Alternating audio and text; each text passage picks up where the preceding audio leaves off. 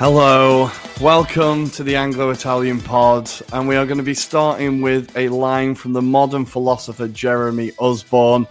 In Peep Show, he remarks to his friend, "There's only so much happiness in the world, and they're hoarding it all." Tommy, you have been hoarding all the happiness this year. How does it feel? Guys, welcome to the Anglo-Italian pod. You just heard Rory's voice, still in distress from the final loss. I'm doing much better, man. 2 Piazza del Duomo celebrations in Milan in the matter of 2 months after a 1-year-long lockdown. Golly, what a moment. I'm sorry I've hoarded it all, but I swear to God, it hasn't happened that often in my life. But I have to say, holy shit, we're starting to become spoiled as Italians. Like, I've already seen a World Cup and a European Championship in my lifetime. And a few Inter Scudettos. I really cannot complain. I'm sorry, Rory. I did take a picture of the 2 Gazzetta front pages that I now have at my house. Pazza Inter, and then Forza Italia. I don't remember what the title was. But yeah, it feels pretty good. How are you feeling, bud? I'm all right. I think we kind of talked about it a bit off mic, but Monday was, obviously I was a little bit hungover, had class at 8:30 in the morning, which was brutal. And most of the day was me sat on Twitter, kind of trying not to cry at reactions to Bukayo Saka, to Sancho, to Rashford.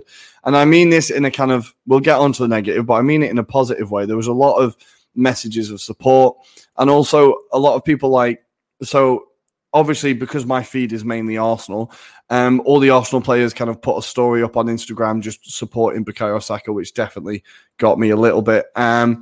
And there was people talking about how, when the Italy players all ran to celebrate, Bukayo Saka was stood on his own, and Calvin Phillips just sprinted down the pitch to console him straight away. And it was this really powerful moment. So I think for Monday, that was mostly my mindset, was just me holding back tears.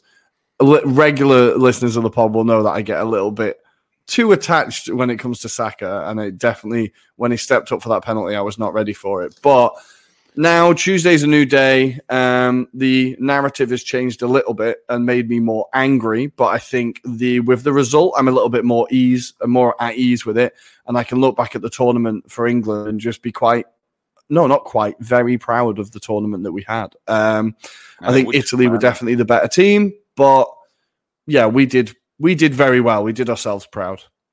Yeah, so I just do the plugs right now since we've forgotten. We are at the Anglo-Italian pod. You're hearing Tommy, my friend Rory as well. You can find us on Instagram at Anglo-Italian pod and on Twitter at Italian Anglo pod. We are here to mainly talk about the final, the Anglo-Italian final, to tell you about our experience of it. And then we're going to go Rory's vision of the game, my vision of the game, and then kind of the takeaway moments of the tournament. However, we are going to start with a section that we have called Grim Shit. And this Grim Shit section is actually divided into multiple parts, unfortunately. But we're going to start from part number 1. And we'll just tell you that the racial abuse, you've just heard a massive thunder in the background, but we can just tell you, to make you understand how serious this is, that the online racial abuse received by Saka, Rashford, and Sancho is nothing but the tip of the iceberg for me and Rory. And I'll leave the floor to Rory now to share his experience of the Italy-England game at a bar in Milan. Well, I don't know if I did not expect this, honestly. So yeah, I'm going to start with the abuse that the players have been getting online. Honestly, when Saka missed that penalty, there was 2 things I said. As he stepped up, I turned around to my girlfriend and said, "I cannot handle him missing this penalty. I cannot handle it." And when he missed it, the first thought that came into my head was, fuck. The amount of abuse he is going to get for this is going to be unbelievable. And I just find it so depressing that is the first thought that has to come into your head. Not, I feel so sorry, I feel sorry for the guy. You do, but it's a specific thing that you feel sorry for. You know exactly what he's going to have to go through. And at which point, an Italian stranger turned around to me and just told me that black people weren't as strong as white people and we shouldn't have sent them to take the penalties. I just told him, look, I'm not doing this, and rather unpolitely told him to go away.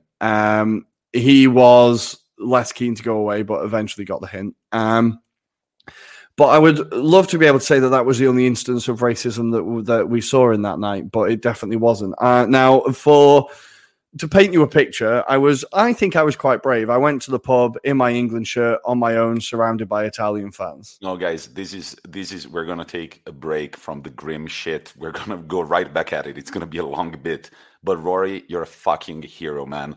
I would like. The grim shit aside, I could not picture myself in the same situation at a pub in London.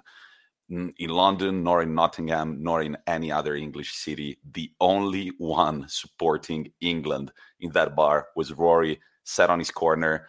He managed not to celebrate when England scored, just like became red like a fucking tomato. And I was like, oh my God, his brains are going to explode. But Rory, no, you're a fucking hero. I wouldn't have lasted 120 minutes inside that place. But please continue. Yeah, it was quite a weird experience. And I think on the whole, people were very kind of positive. I feel like if England had won, maybe I would have been chased out of the place. But on the whole, people were quite positive and responded well to it. Only when we were 1-0 up, maybe some songs came out about the English and stuff, but it's fine. But the moment that really upset me, and there was a few moments, but it started mainly when Bukayo Saka came onto the pitch. Now, as I've said, Saka is easily my most favourite player at the moment. I feel a lot of attachment for that guy. I think he's been like a really positive, incredibly positive experience, like influence in the England camp and in England in general across the media. People have seemed to really have fallen in love with him. But the second he came onto the pitch, the monkey noises started. Now, it started with 2 or 3 idiots in the corner. They were 18, 19. But then thankfully it stopped for a bit. But then it slowly started to pick up again, a few different tables slowly getting involved with the monkey chants. Now, some people might say I should have stood up and said something, but I want to stress how outnumbered I was in this room. A part of me still feels guilty about not saying something. But I noticed it happened more with Saka than it did with Sterling, for example, which I found interesting because I think there's like a grade for these morons on like how black you are determines how much abuse you deserve. I don't know. It was awful. And I had a person next to me making horrific jokes the entire time.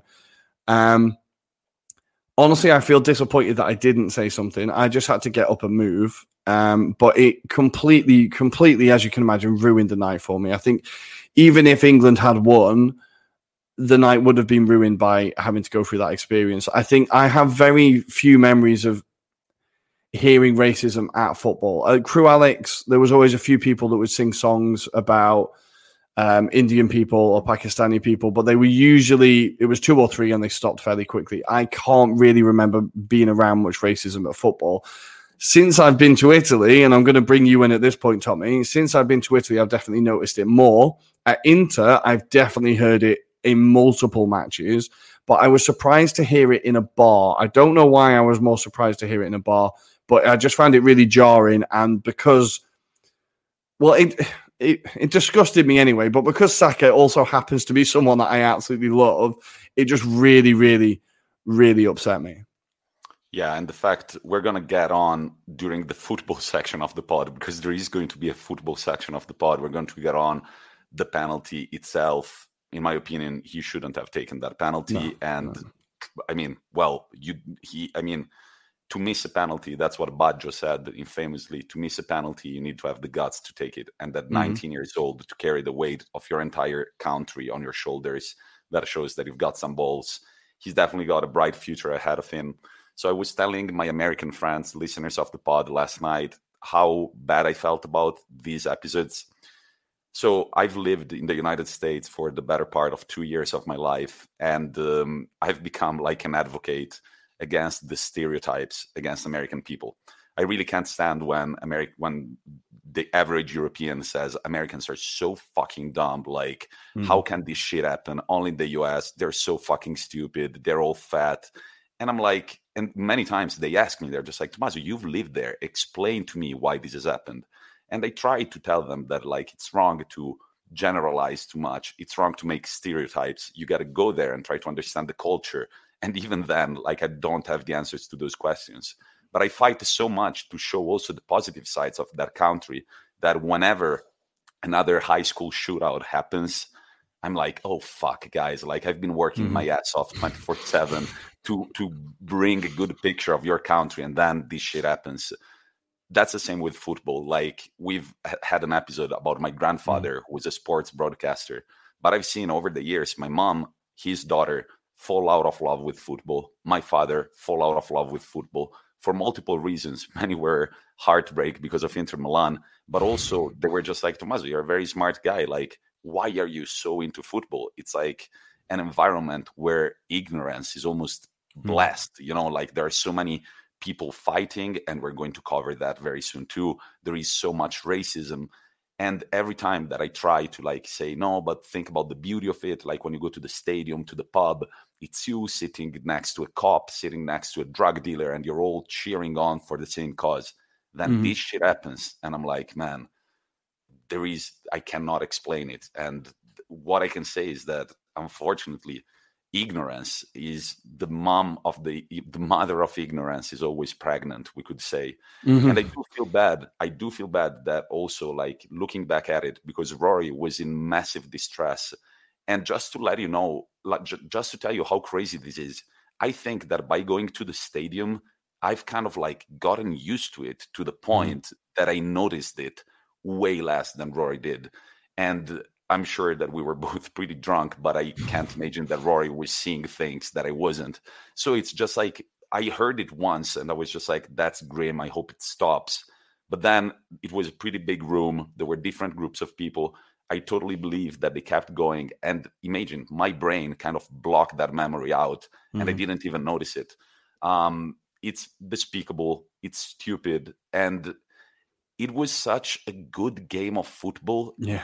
It was such a spectacle for the sport itself that seeing it stained by the ignorance of these people was really, man. And I felt super bad because Rory was really in distress. It was just like, man, look, I would even change my shirt and come to Duomo to look at the celebrations, but, like, it's gone too far.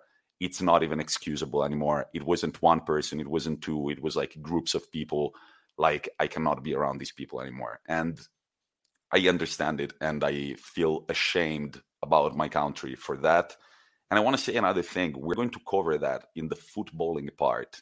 I'm going to say something very heavy, but I mean, Chiellini, we're going to cover that, top defender, and he played that yellow card greatly on Bakayo Saka, pulling his shirt. Like, at a point, like, the tactics go out the window, and you gotta do shit like that too. So praise Chiellini for what he did. But I've seen that image a little too many times on social media already. And I think that it's picked up on social media so much also because it's a young black player being pretty much strangled by a big white man. First time I say it out loud, and it sounds even worse. No, mate, I think you're about it myself. Absolutely spot on. That is an image that racists are going to fucking love. And it is. I've seen it a few times shared with where the meme has just been a bit too close to the bone or a bit too like, you're really loving this image. I think, look, we can it's the most cynical of fouls. People who are calling it a red card. No, it's not a red card. It's just a very annoying yellow card. A very annoying yellow card. It's a very cynical foul. But yeah, I think you're right with it's becoming a meme for people. They can use it for their own ends now. Look, if you're ashamed of your country, and then we will move to the England side of the racism. God damn it. Man, I wish we didn't have to talk about this, but about that, like, what also stains that image so much is that Chiellini, he's a good guy. He's a good guy. He's a great football player, and he just played a foul on a fucking random dude that was running towards goal. It could have been fucking Harry Kane. I don't care. But, like, the fact that right now it's picked up so much, it makes me think, had it been another player, I don't think it would have picked up that much. But I think you're absolutely right. I think you're absolutely right. And if it had been Bonucci doing it, it would have been an even more powerful image, I think. Because it would have been a punch to the chest as well. Yeah.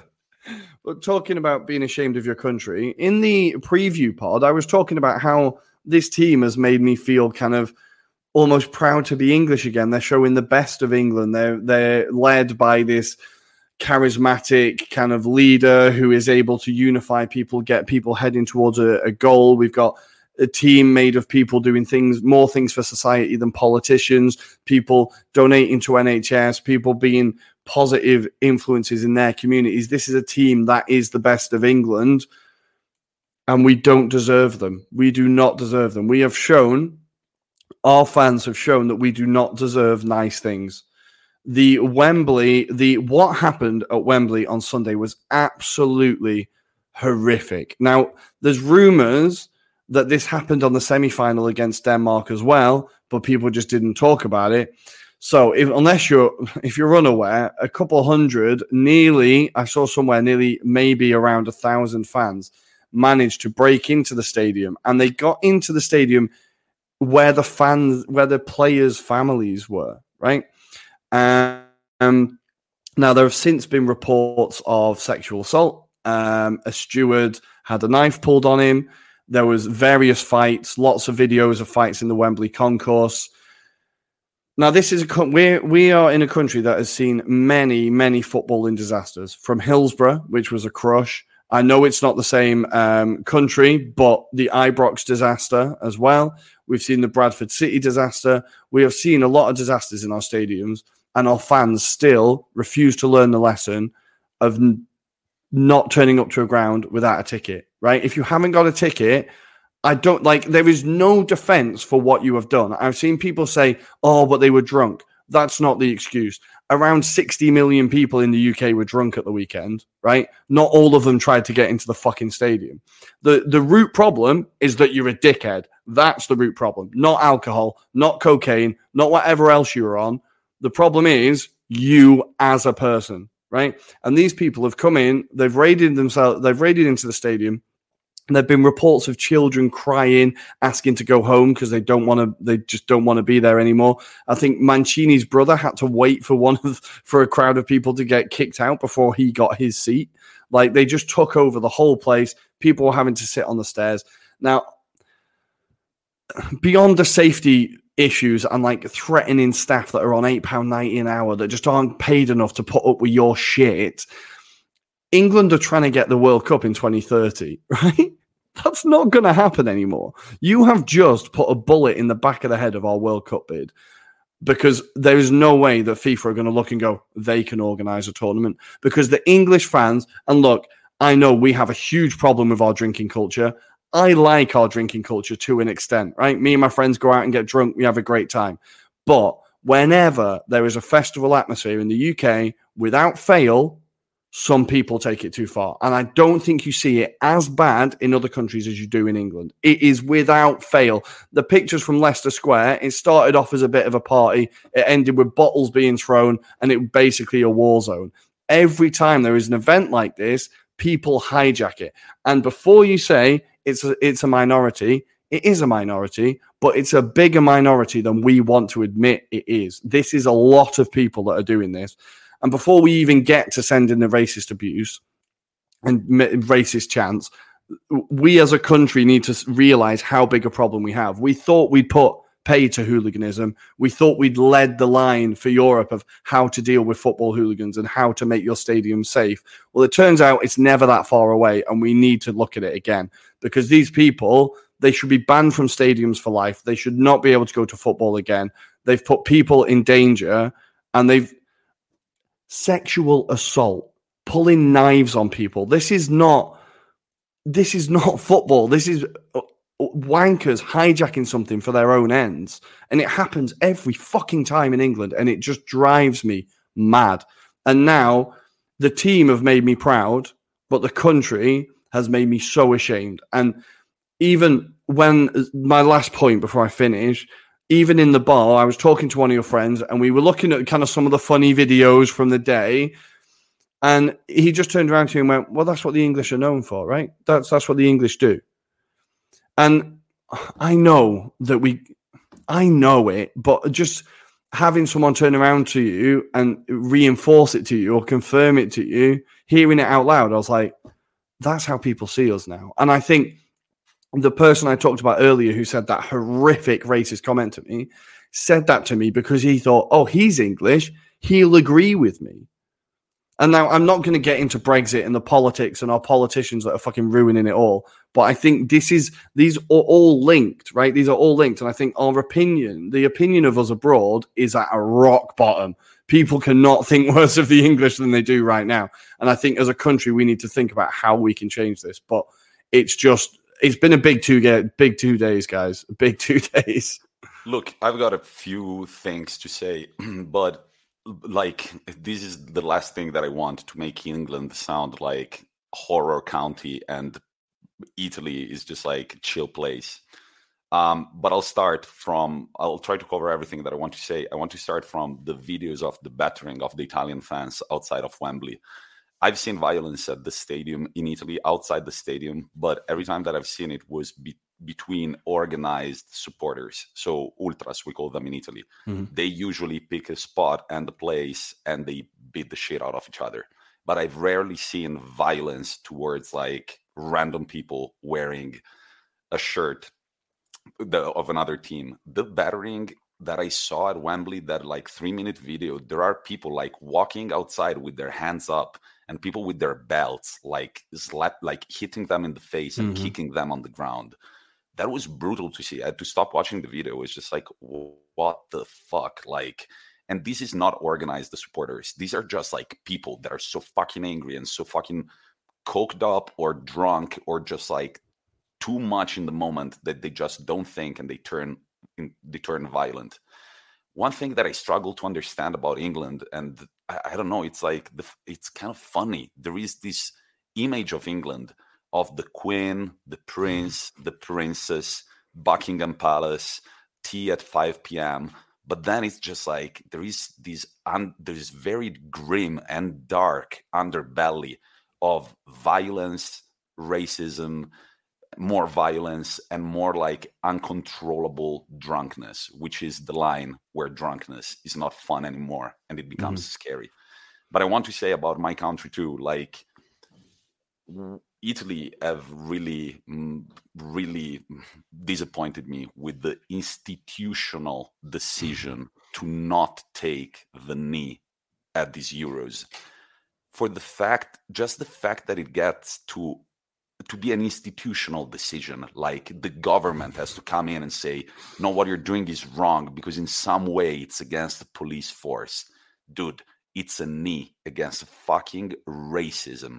And it's a symbol, and you're not saying that all cops are bastards. You're just saying that you're kneeling down because you believe that racism is bad. I do believe that I live in a pretty racist country as well. And the other night, I noticed it even more.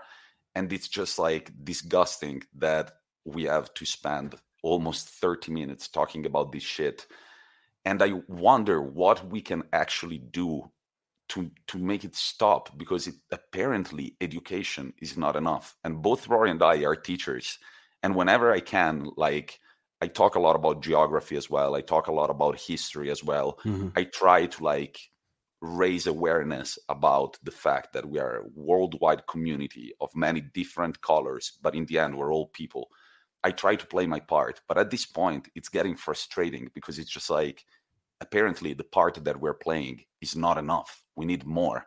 But my question is, what can we do more? Now we're going to get to the online racial abuse. And I'm sorry, guys, if I'm like, this is something that I need to improve if I want to keep having a podcast. I'm not very good at making points. I have so many like emotions running in my head.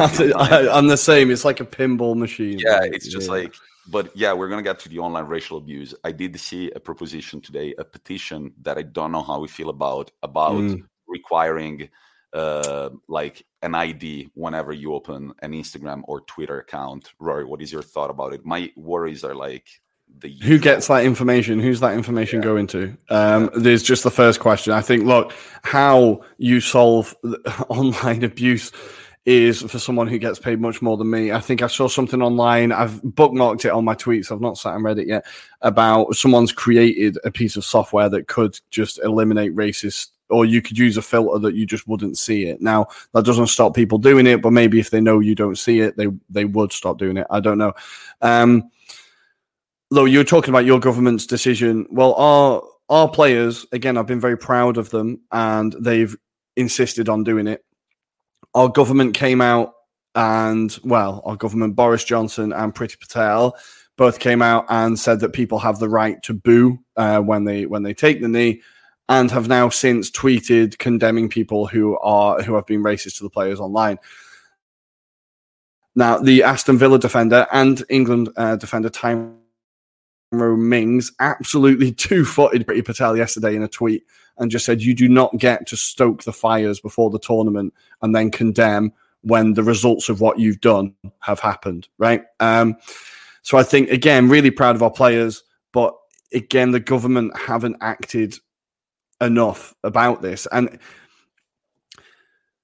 people are like, a lot of people might say politics doesn't affect their lives, or it's not important for me. I don't vote. Who cares? But people still take their example from their leaders. And if your leaders are showing that kind of attitude, then it doesn't matter how much education you're giving to kids. The adults are thinking they can just get away with saying what they like. So I think education is the key. Education is the key. It's not going to be fast results. It's never going to be fast results. It's just perseverance with education, teaching the future generations, so that when our generation has gone and left this mortal coil, hopefully we leave behind a generation who are accepting, who do like diversity, who are more tolerant. That's what it's for. It's for the generations that are after us. We're not good at, we all know people who are racist, and they're going to be here until they're not they're going to be racist until they're not here anymore, if you know what I mean. I think it's about waiting for those generations in the future. Unfortunately, we're just going to have to find a way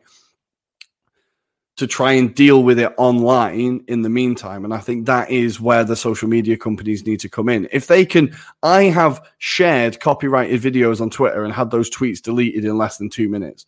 If they can do that, there is no excuse for them not being able to delete racist and abusive tweets, and not even just racist, homophobic, whatever it is, abusive messages to people. They can do it. They just don't want to do it because it will affect their traffic. Yeah. The thing is that, of course, online abuse, it's much more convenient for racists because you are blocked. You're hidden behind a fake identity most of the times. You can't get punched in the face. Exactly. People have grown up not learning that you can speak and say what you like without getting punched in the face. And that's the problem. That is the problem. And man, we're going to get to the actual game itself. But really, when I did think about the same thing about Saka, I was just like, this is horrible. The fact that this guy does not only have to worry about his football, but he's going to have to worry about the color of his skin in 2021, which, however, right now where you were speaking, I was like, yeah, we're not going to get it done in our generation because the end of slavery was not that long ago. The end of apartheid was not that long ago. We're still carrying this burden of racism, and it's still very apparent in our society. Many Italian politicians are super fucking racist as well. I'm going to say the name, Matteo Salvini and all of his buddies. They're Meloni? What's her name? Meloni? That woman? Meloni, Yeah. Giorgia Meloni. Yeah, man, it's just ridiculous, and it's just sad and ugly. And the fact that for two football heads like us, we were not almost able. It took me until last night when I was driving back here to the mountains to call a friend and just think about the football game. I was like, all right, I've tried to wrap my hand around all the racism that has happened across the past 24 hours. Now I can focus on the actual game, which is not what we're going to do right now, right away, because we also wanted to talk about another thing that happened in this tournament, the big LGBTIQ plus, I got them all, I hope, community when UEFA refused to have the rainbow colors around the Allianz Arena. UEFA says a lot of wrong shit, but I have to say that the excuse that they had this one time around made a little bit of sense. They said, you're not doing it for Pride Month. You would be doing it because you're playing against Hungary, who have just passed a super controversial bill. And so your decision is becoming political, and we don't want to get political in here. Still, I think that UEFA should just shut the fuck up and let it happen. Like, be like, send a message like, guys, we kind of agree with you, but don't just do it. Just like, there's going to be a light switch at the fucking Allianz Arena, right? And you can be just like, guys, pretend this conversation never happened. Theoretically, we cannot allow you to do it, but do it anyways, right? But the fact that it becomes, again, an institutional decision not to make it makes it all the worse, in my opinion. I just don't know why Munich asked for permission. They should have just done it. But I think UEFA, well, if they're saying we don't want politics in sport, well, you're defending a dictator. You are upset, or you're afraid of upsetting a dictator. And that's what Orban is, right? It may not be official, but all the legislation he's brought into that country, everything he's done, that is a dictatorship. By UEFA refusing that request, they are saying, we do not want to upset this guy. And he is like, yeah, he's a dictator. And it's the same for Putin. They didn't want to upset Russia either. And it's so when you say you don't want politics in football, too late. You're playing politics in football. Like, so I think it was just incredibly, like, UEFA manager every opportunity to just get it completely tone deaf and get it completely wrong. I think, look, Munich, if I was in charge of the stadium, I would have just done it and just not asked for permission. But I think it just shows that basically all they do is pay lip service. All they do is they put a respect patch on the arm and they do a little advert where there's lots of different people and different genders and different colors, and they all say the game's for everyone, and they put loads of money into this advertising campaign. But then when it comes to it, they just don't do anything. So I think how quickly UEFA have turned from the saviors of football to the Death Star again has been absolutely an incredible 180. But I can't say I'm surprised. That will be for another pod, but also all the talks about the Super League are becoming very funny now that we are looking at PSG's transfer market this summer. It's just like, wait, what was the storyline? Football is for the kids. The kids must be able to dream. Yeah. Imagine a kid supporting Bordeaux in France. Like, what are you supposed to be dreaming about? To go watch Bordeaux PSG because you're going to see 11 star players like playing in front of you. That's going to be your new dream, buddy. Nothing more than that. But no, the thing, man, I just wanted to make a little joke about Germans. They fucked it up. They stick too much to the rules. They were like, right? We're not going to color it. We just need to send that fax to UEFA and that's for permission. Italians wouldn't have even thought about turning the stadium rainbow colors. They wouldn't have thought about it. But if they had, maybe they would have in 100 years, they would have just turned the light switch on and like, fuck it. Yeah, there's no way they're asking for permission. Look, I think... Look, we wanted to do a football podcast, and I know that I'm not qualified to talk about these things. I hope that what I've said has sounded fairly coherent and sensible, and like I hope none of it has been as ham-fisted as a UEFA statement. But we felt like we needed to talk about it. I've got it off my back about English people and the government.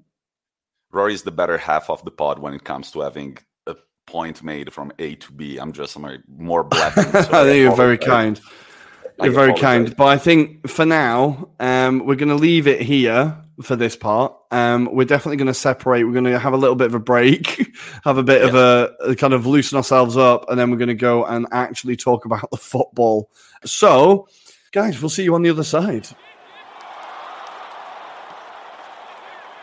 And Italy win their second European Championship at Wembley after a spectacular game of football, in my opinion.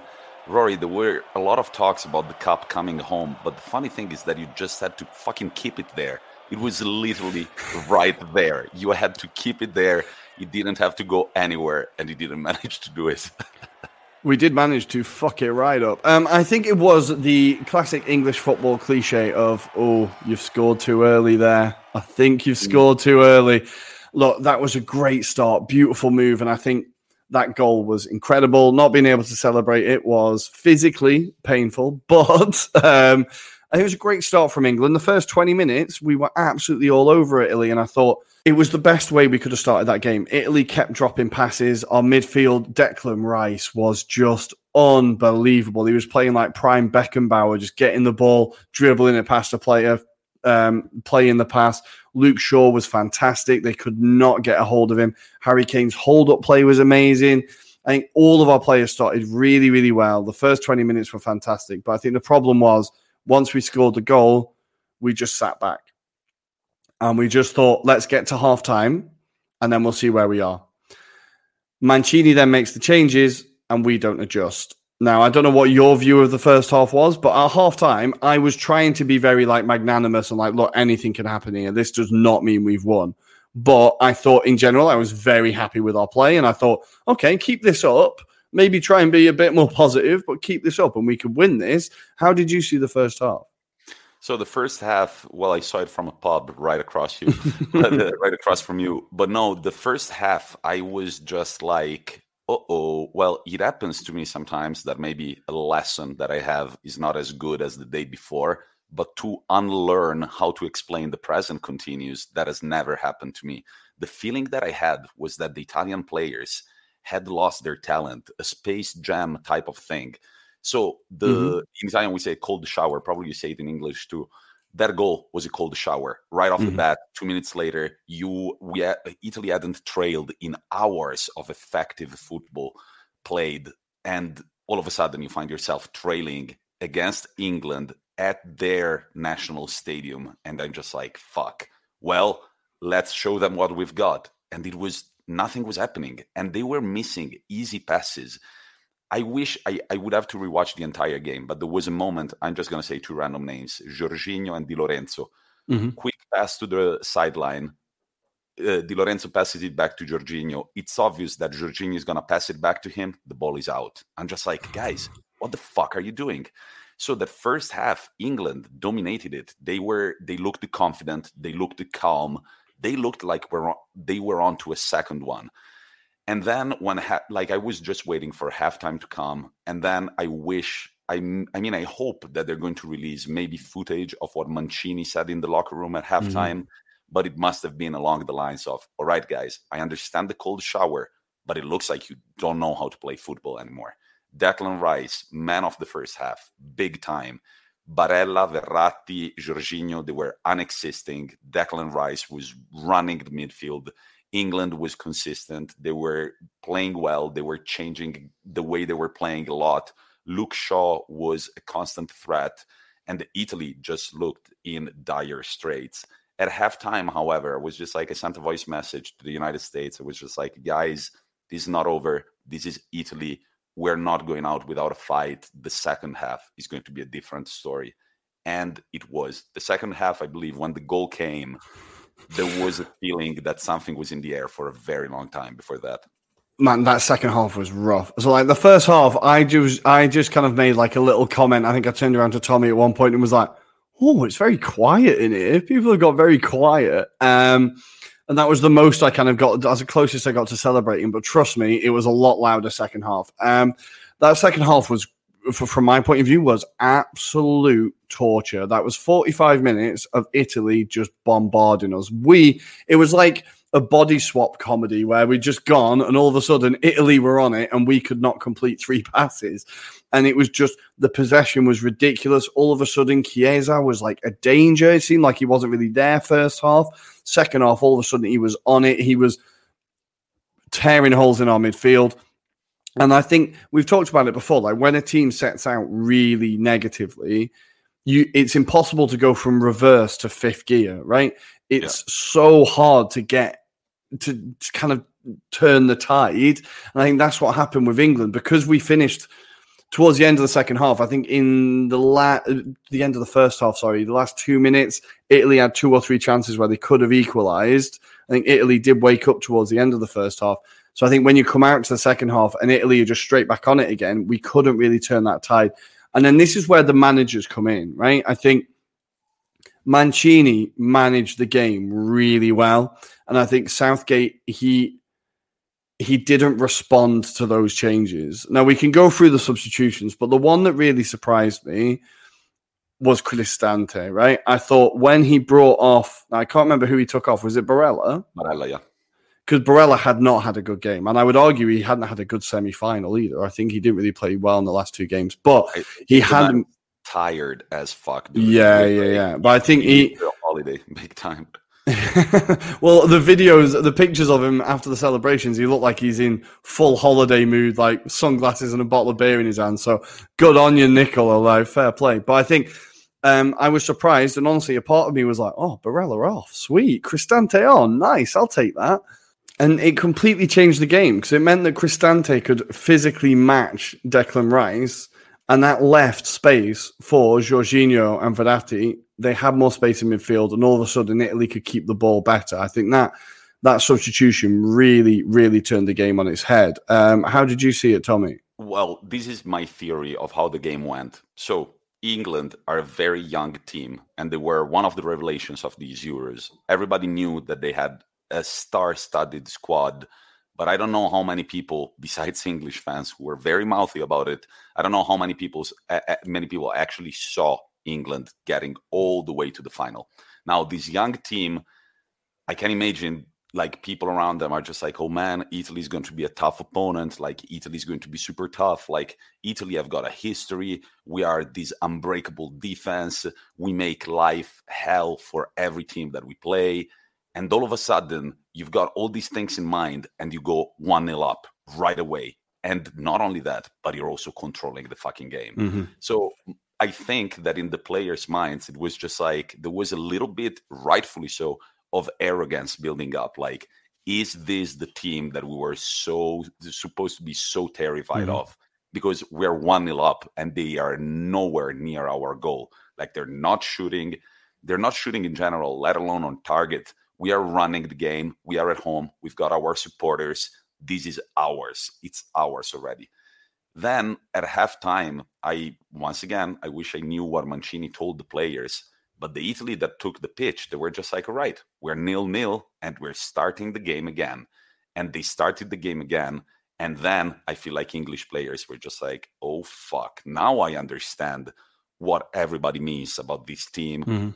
That makes it hell, that intercepts passes, that just like battles it out with these two incredible center backs. Now we understand. And as they are understanding more and more and more, the goal comes. And that absolutely broke England's legs, I think, in my opinion. And I think it was a huge moment. But how do you think Mancini managed the game? Do you think his in-game management was absolutely fantastic? Well, Mancini, man, is a player.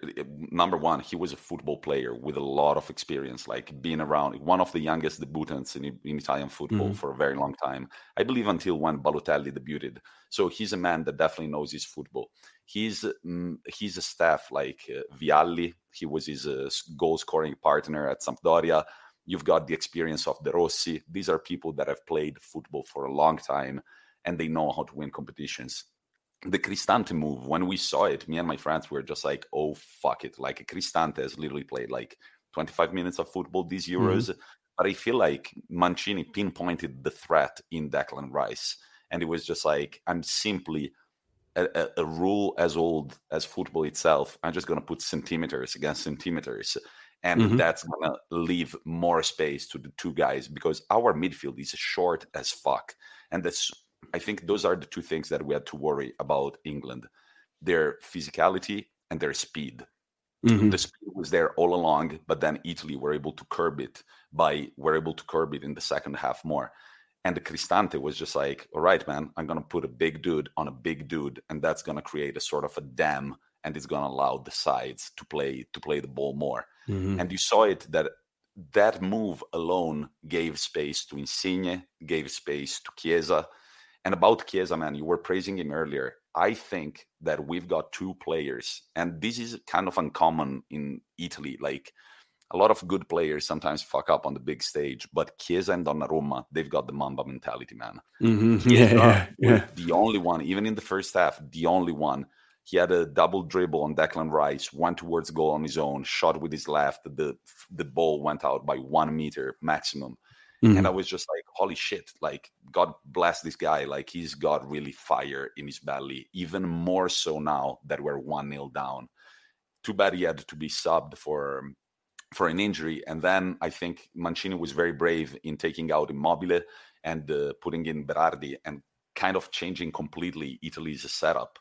Because at that point, we kind of, Insigne moved more to the middle of the pitch. And even though he wasn't able to create that many chances, it allowed for the team to play better. So yeah, Mancini managed the game very well, unlike his English counterpart, Gareth. Yeah, I feel like we just waited too long. Our first substitution was in the 70th minute. So Italy score in the 67th.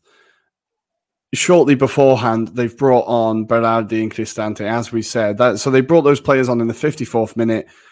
There's 10 minutes there, 13 minutes there, where Southgate hasn't reacted, and we can see the game shifting. And I think Italy score in the 67th, and we make our first in the 70th. By that point, it's kind of like the game's already shifted. And I think within the bar, people were celebrating that goal like it was the winner. And honestly, I felt at that time, Italy have won it. Like, we were only ever going to win this 1-0. Like, the second you equalised, I was like, we're done now. We're done. And I think, look, the substitutions he made, it was awful that he had to take off Declan Rice, but the guy was blowing out of his arse. He had put in such a shift, which shows how much we were losing the midfield battle. Like, Declan Rice can run for 120 minutes, but by the 75th minute, we were having to take him off because he'd been doing so much work because he'd been overrun. He brings in Jordan Henderson. Look, steady the tail, kind of, let's try and hold back the tide in midfield. I like that substitution. He takes off Trippier, brings on Saka, more attacking. I think Saka had an influence, but not as much as we would have liked. But he did definitely influence the game. I think England were much better in extra time. We just about survived the second half. I think in extra time, once we bring on Grealish, for Mason Mount, who for me, Mason Mount should have been dragged a lot earlier. I don't know how he was on the pitch for so long. I've talked about him before. I'm not going to say, like, I know he must be a good player because lots of people say he's a good player, but I still am yet to see evidence of him being that good a player. I don't know. I don't watch that much Chelsea. Chelsea fans are going to hate me because he is their boy, but I think he was just completely anonymous. And arguably, if Declan Rice hadn't have been knackered, I think Southgate should have been taking Mount off at that point. But I think Gareth Southgate is learning lessons every tournament. He's had 2 tournaments now and he's learned lessons. But what does worry me is that this defeat felt very like the defeat to Croatia. Now, we took the lead and we then struggled against a team that dominated the ball. And I think we need to be able to either dominate possession or learn a way to deal with teams when they're dominating possession. Because in both times, we've taken the lead, they've equalised, or both times we've taken the lead, we've sat back, they've equalised, and then we've not been able to do anything else. So I think they're quite similar defeats. It's just one match later. So I hope that Southgate is learning lessons. I think he's still done a fantastic job. He's a great England manager. I'm not saying anything about his job. I just think he needs to be learning these lessons because he's come up against an elite coach in Mancini who's won Premier Leagues, won Serie A's, won the Russian Premier League, whatever. He's won everywhere he's gone. So he was just out-coached at that point or out-managed, I think. Yeah, and the thing is that the first half, it felt like freshness in England players, like very young England players, was defeating experience big time. It felt for a second that Italy's experience was finally going to be defeated by the freshness of this very young and enthusiastic team. In the second half, it felt like a lesson for generations to see, like, when you've got experience, you're already halfway there. Like, enthusiasm is just going to get you that far. But when you've got experience, and man, that goal, it made it all the sweeter. Like, it wasn't, I hate that goal. It wasn't a beautiful individual play. It was just sheer fucking determination. You got to fight for every ball. Like that goal, besides great Pickford save, but who was that save on? Verratti header. Yeah. The players were just like, you've got the ball pinging in the penalty box, you just throw your body in there. I think it was the first time that Verratti ever touched the ball with his head in his entire career. And that resulted in Pickford making a save, ball on the post, and the calm with which Bonucci felt like 1 minute before he knew exactly where the ball would land, and he just lots it in. And man, that celebration, It's pretty cold. That is a cold celebration, man. He rinsed his mouth afterwards, but how he stood up, flexing his biceps, I was just like, oh my God. I forgot for a second that I fucking hate Bonucci. At the same time, I did message this to Michael today, and it was like, Tommaso, I don't know what to say. Like, you're insulting yourself on your own, and I love it, but holy shit, I didn't expect it. If I were a football player, I believe that I would be sort of motherfucker like Bonucci, dude. Like, I would be... As long as you're not spouting racist nonsense like he does, I don't think there's anything massively wrong with it. No. I mean, even like his club choices, like leaving Inter Milan and spouting shit on Inter Milan, then leaving Juventus with Milan, and then like everybody hates Bonucci in Italy. It's the only player that can be hated on by a stewardess at Wembley as well. It's just like, everybody fucking hates him. But I would have that same like fucking grit if I was a player, and like I would celebrate flexing my biceps big time. And I do believe that if Bonucci was not a football player, he would have been a loud motherfucker like myself at that bar, just like keeping the chants going, and then like just like talking random people in Piazza Duomo, like I don't know, just like being loud and drunk. Yeah, I think we've got something in common. Unfortunately, when I told this to Michael, he was just like, Tommy, oh my God, what? I don't know how to react to that, man. You've got a kindred spirit, but fair play. You know, it felt like a very Bonucci goal. I felt like, oh, of course, it's Bonucci who's got that goal. I don't know. It was heartbreaking. There is this thing about our most hated on a player who is always a center back that wins us finals. Materazzi in 2006. Yeah. Find a person that is not myself who liked Materazzi. He wins us. He scores a header from a corner kick and the penalty kick. Bonucci and gets Zidane sent off. Bonucci scored the equalizer, nailed this penalty. I see a lot of similarities in there. Italian defenses, man, it's just like there is a narrative around it that is never It's insane. I think people are now going to rightfully so look back at this Chiellini-Bonucci partnership and be like, that's one of the great defensive partnerships. They are just both absolute monsters. Chiellini, I'm developing a real bromance for, not only just for it's the history of Tottenham, but because he, like, all these interviews, he comes across as a really cool guy.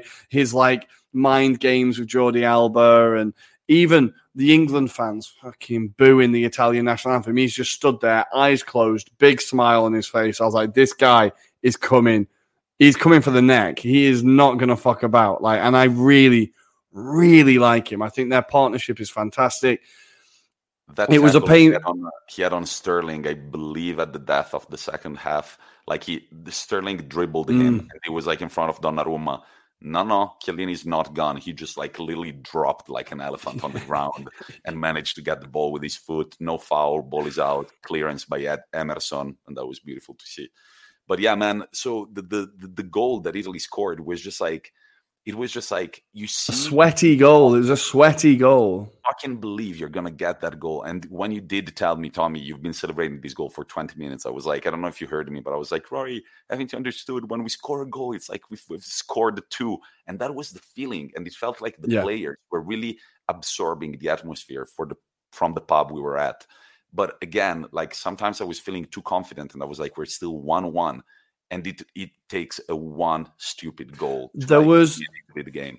There was a moment when I was stood there and I was like, I was very quiet, worried, almost depressed, and the pub was going wild. And I was like, wait, we're not even losing yet. We're in the same situation. We're both in the same situation. We're level, right? Everyone's going off like they've already won the thing. And I'm stood there going, oh God, this is the worst thing in the world. And I thought, well, no, if we get a goal, all these fuckers shut up pretty quickly, right? I was like, it seemed really bizarre. But then we've said it before, there was a feeling about Italy in this tournament, and I said it before the final. I said, I just think Italy are going to win it. No matter what happens, Italy are going to win it. And I think there was that belief in the pub, especially when that first goal went in. I was like, we've sacked it. The worst nightmare for me was for us to get to penalties. Spoiler alert, we got to penalties. But first, we need to go through extra time. Now, I think extra time was definitely more even. I feel like both teams, it was cagey, but both teams definitely had chances. I remember a few opportunities where I thought, we could get this, we could snatch one. But I think it felt fairly inevitable from the beginning that we were going to end up at penalties, right? Yeah, I don't know, man. There is this thing about overtime. Like sometimes it just feels like you know already that you're going to get to penalties. And in that game, it was feeling like, guys, you can even like you can whistle now and go to penalties directly. Nothing is going to happen. Because I felt like, and this is a huge praise to England, it felt like both teams were on it 100%. Like, there were a few opportunities, but there weren't massive slips like, oh shit, like Belotti in front of Pickford and he missed. No, there was never a clean situation. There were a few. There was a beautiful, I think that was still second half, a beautiful lob by Bonucci and the Berardi like hitting it over the crossbar. There were a few chances like that. Sterling had a few very good dribbles, but nothing that you're just like, oh shit, a goal is coming. It just felt like penalties were inevitable, Yeah, the only thing that in extra time kind of annoyed me was Jorginho should have been sent off. There's no argument for that not being a red card. That's a fucking red card. That is like studs up into Jack Grealish's knee. That is, I cannot believe he was still on the pitch after that. I'm not saying it changes the game. He missed his penalty, but that really felt like it felt like a bit of a big moment, but I still don't think England would have gone on to win from that point. But I was impressed with the fact that after having such a terrible second half display, because I thought, honestly, when it went to extra time, I thought, okay, we're probably going to concede one fairly quickly now and then another one just as we're trying to push forward. But I think actually, fair play to the team. They came out after the full-time whistle and they kind of restarted and went, right, they kind of turned around their performance a little bit. Were a bit more positive, had more of the ball. And I think that shows a bit of the mental strength that was in that team. So I think a lot of teams, you head into extra time being absolutely battered, and then extra time is just 30 minutes where you're just going to concede 2 or 3 goals. And I think we did well to kind of solidify a bit and try and push forward. I think the change in shape definitely helped. This is when Saka kind of came more into it. But again, I'm going to go to Gareth Southgate's game management and how he ended extra time, I think was terrible. Bringing on Jadon Sancho and Marcus Rashford literally at the 119th minute solely to take penalties. These players potentially wouldn't have kicked a football in around 2 hours.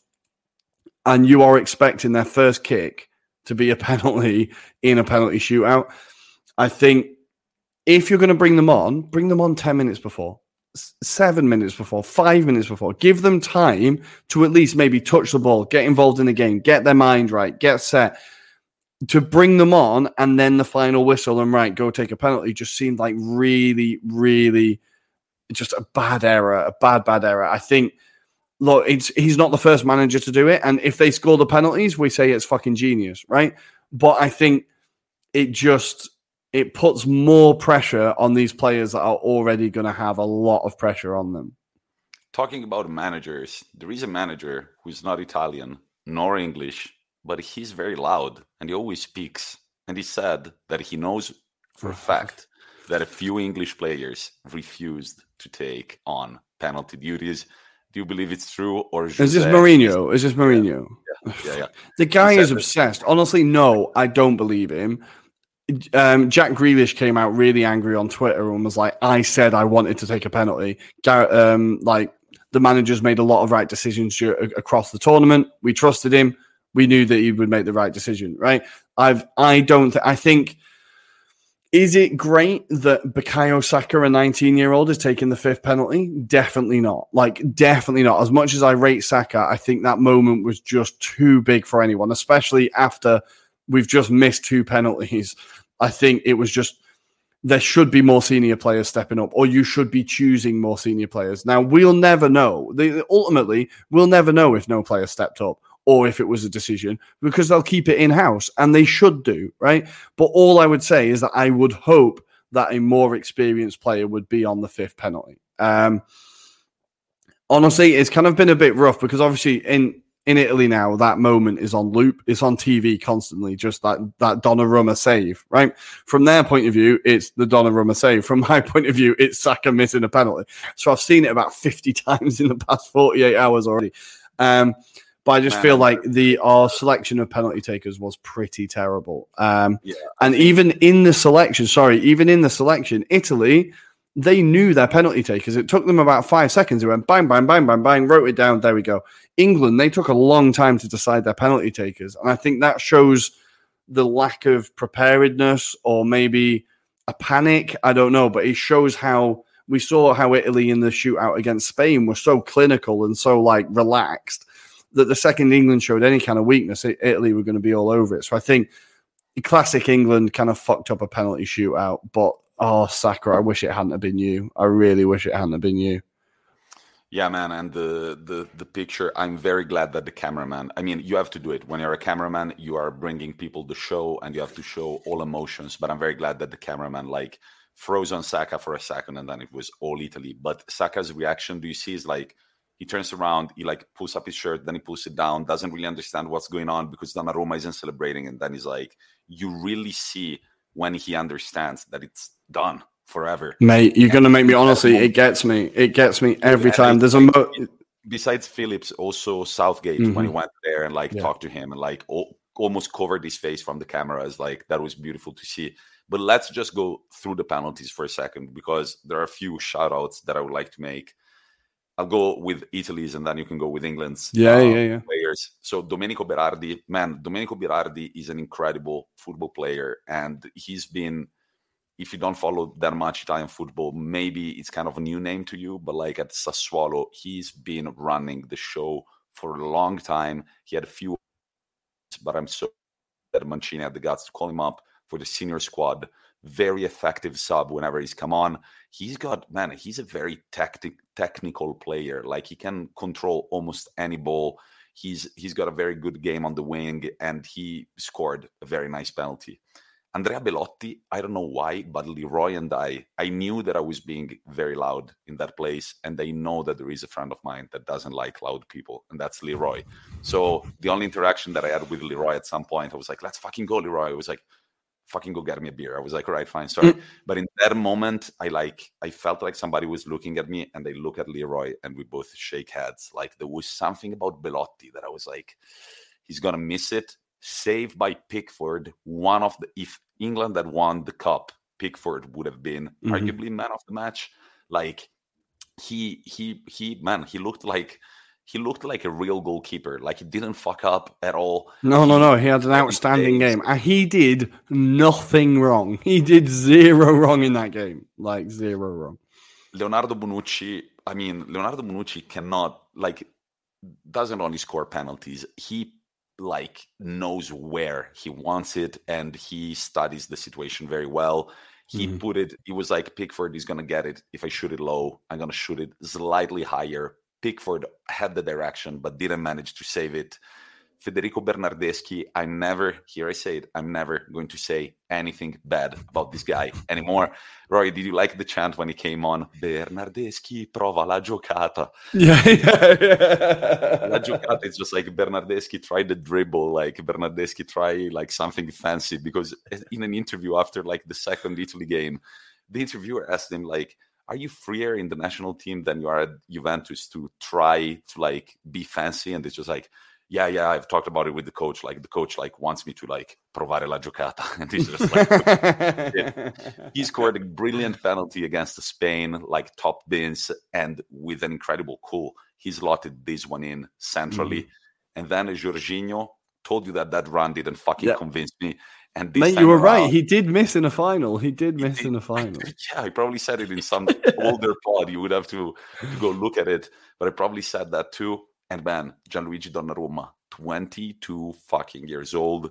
If you're a customary listener of the pod, you know that he probably became so good because when he was 14 years old, he shook my hand. So that was the Space Jam moment, right? That was the Space Jam moment, passing the talent over. Yeah, all of my talent, all of my NX16 talent. Man, I love that he didn't celebrate when he saved that penalty. He confused the shit out of everybody. I was just like, somebody came towards me. They were like, yes. And it was like, guys, the last penalty. They're just like, dude, it's over. And they see Mancini crying with Vialli. And I'm like, what?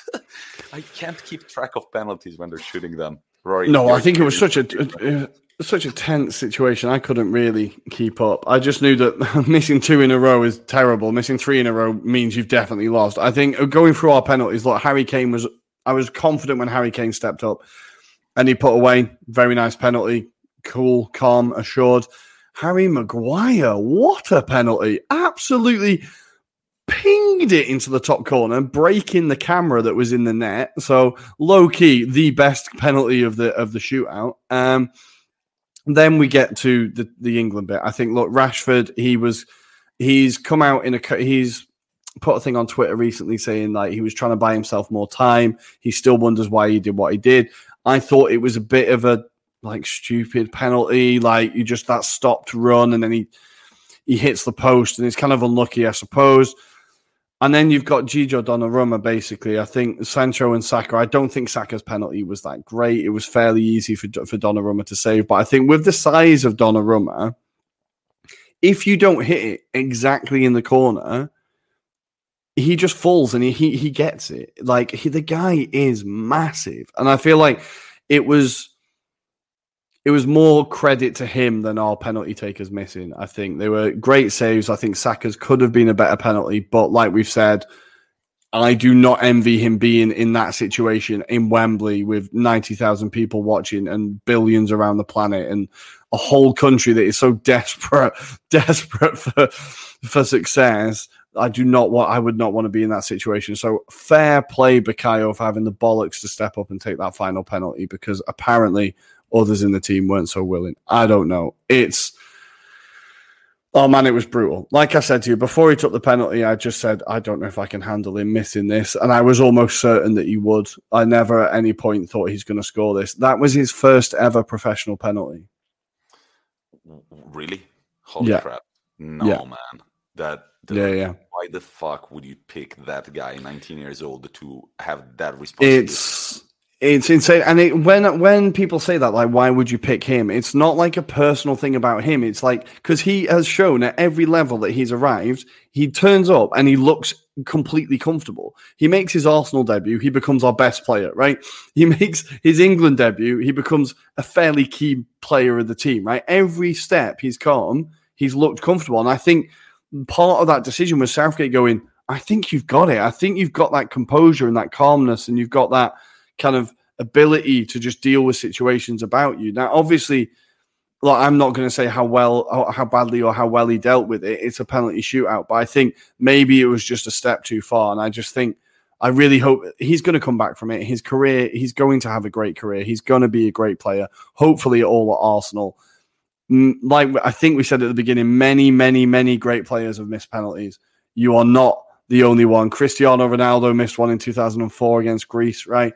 Baggio's missed them. A lot of great players have missed penalties, and they've gone on and done great things. So, Bukayo, if by any chance you're listening, please just have a good holiday and fucking relax. Don't think about football for a few weeks and then come back for Arsenal. Yeah, man. The thing I think it's very important right now that he needs to be protected. Like, he's unfortunately, dude, and this is Bukayo, I hope you're not listening anymore. Unfortunately, these crucial penalty misses rarely go forgotten. Roberto Baggio, Ballon d'Or, considered the greatest Italian taker of all time, the greatest Italian talent of all time. I believe that if you had like a survey and you ask people, what is the first word that comes to your mind when I say Roberto Baggio? Some people would say Codino, the thing that he had, the little tail that he had behind his ear. A lot of people would say rigore, which is penalty, because a lot of people associate him to that. Now, it doesn't mean that they don't consider his career and they don't consider him great, but unfortunately, it's these things are remembered a lot. Hopefully, England can make a statement at the next World Cup. Bukayo can win things with Arsenal. Maybe didn't pick the right club to overturn. He is going to be winning things with Arsenal. I'm absolutely convinced of it. There's a moment I cannot wait, and I wish I could be there. But the first game at the Emirates, when we've got a full stadium, the reception that stadium is going to give Bukayo Saka is going to be unbelievable. Like, the Arsenal fans are so 100% behind him. I cannot wait to see that. I wish I could experience it. So just concentrate on that moment. Concentrate on that moment. And it wasn't the worst penalty, in my opinion. The worst penalty was Marcus Rashford, man. Rashford looked scared, and it must be scary when you try to buy yourself some time, hoping that the goalkeeper makes an easy decision, and the goalkeeper, he stood in front of you without even flinching. So I think that when he tried to do a little step and he saw Donnarumma not moving, there he kind of froze, and he was just like, oh, fuck. Like, what am I going to do now? Like, my plan is gone. Like, the guy is not moving. And then he hit the post. It was a pretty soft penalty. That was the worst one. And yeah, Bukayo, we're done talking about you. But man, really, it takes the balls to shoot a penalty, to miss it. This is like, life is a bitch. Life is like that. Like, if you had scored that penalty, you would be a national hero.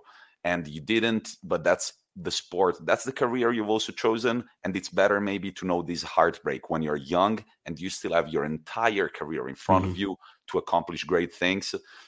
It's like, yeah, man, you've done it when you were 19. You've got another 15 years of football to like do great things. And you've done a great tournament already. Last thing, Rory, I want to say, really, I'm super excited about Italy winning this tournament. I'm going to say the reasons also why I'm super excited and I'm super happy about it. But I want to say fair play to England because they put up a fucking fight. And with a team that young, that unexperienced, to be able to take Italy all the way to the penalties, man, praise to you. Well-deserved the silver medal. Don't understand why they took it off like that. But yeah. No, I cannot. Look, people have been over-analysing the players taking off the medals, stuff like that. I think, I don't know, Calvin Phillips kissed it. He was proud of what had happened. I think it's just a heat of the moment, a fairly emotional moment. Yeah, I think, look, last thing on Saka. He's come into a squad as the 26th man, right? He was meant to be a fringe player. And he has stepped up and been arguably one of England's better performers across the tournament. And I think, or a very influential performer across the tournament. And I think that alone for him is an incredible first tournament for your country at 19. I think the England team, I'm just so proud of what they've done. So proud of what they've done. The way they've, like, beating Germany was incredible. I know we're going to get into our highlights, but like beating Germany was amazing. And like, there were so many moments across this tournament where I was like, I love this team. I just love this team. And I think, like I said it the whole way through as well, that if we lost to Italy, it wouldn't upset me that much. It didn't upset me that much. It would have been worse with someone else. So I think now we're ready to talk about our highlights of the tournament, right? Yeah, one last thing that I want to say. I don't know if Mourinho knows for sure that some people decided not to take the penalty. He doesn't know for sure. He doesn't. I can tell you, he doesn't know for sure. Okay, I agree with you. But one thing that makes me think, and I did think about it on Monday, because on Sunday I did not have the brain capability to think that much. But I was like, oh yeah, Sterling didn't take the penalty because he had been subbed. But he hadn't been subbed. No, the fact that Sterling is not going to take one of the 5 penalties, there is something behind that. Maybe he refused to take it. I don't know. But Sterling, he's a penalty taker and definitely has taken more than 0 penalties in his career. Mate, after the tournament he's had, I doubt he's going to be shitting himself about taking a penalty. I think it was a managerial decision. I think it was something about analytics within training. I think there is method to the madness that we ended up in. But before we go to our favorite moments of the tournament, I have to go on a little Mancini love letter. Okay, so, go. Number 1, Mancini and I share the same hometown, baby. Jesi in Marche. Let's go. The other thing, and we did cover it in one of our earlier pods, we've done so many. How can I remember which one it was? But I did talk about Mancini's career a little bit. Mancini was one of the youngest debutants in Italian football for a very long time. He was the youngest. Unfortunately, he was a very Balotelli-like type of dude. And maybe that's why he was the one to discover Balotelli's talent and be like, I like this guy because I see myself in him. But he was excluded from the 1986 World Cup because he came back home drunk while the Italian national team was doing a tour of the United States. And he came back home drunk together with other two players. They were all sent back home.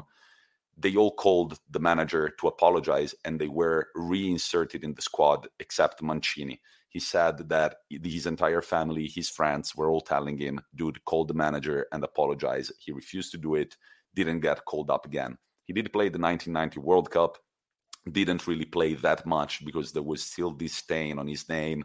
Like, is he a guy that we can trust, or is he only a guy who's going to get a red because he just like hammers a player down to the ground? 1994, I would have to double check. I don't even think he was in the squad, or if he was, he played like literally like 20 minutes or something like that. This said, Mancini then became a pretty important manager. He won Inter things for the first time in years. He won Manchester City a title. He won when he went to Russia. He won wherever he went. What you have to think about is that when Mancini took charge of the Italian national team, we had just failed to qualify for a World Cup. And apparently, the first thing that he said in Coverciano when he met the players was, we're here to win the Euros. And we still had to play the qualifying stage. And imagine talking to a group of players that have just missed out on the qualifying for the World Cup, and you say, I don't even care about the qualifying. We are here to win this tournament. And I really think that his confidence in this objective really made the players believe. And he said the bravest thing that my men have done during this tournament is believing that they would win it. They weren't as mouthy as the British with It's Coming Home, but they were always singing that song from Italia 90, Notti magiche inseguendo un gol. And it was just like, guys, isn't it a little too early to sing? But the belief that they could do it was there all along.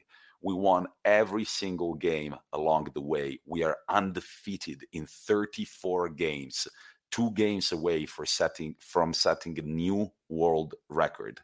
And there is a backstory that makes the win on Sunday all the sweeter. Well, I wasn't born. Rory was very young, English boy, and he doesn't remember this either. But the 1990 Champions League final was Sampdoria-Barcelona. And who was playing for Sampdoria up front? Mancini and Vialli, I gemelli del gol, the twins of goals. And where was that final played? That final was played in Wembley.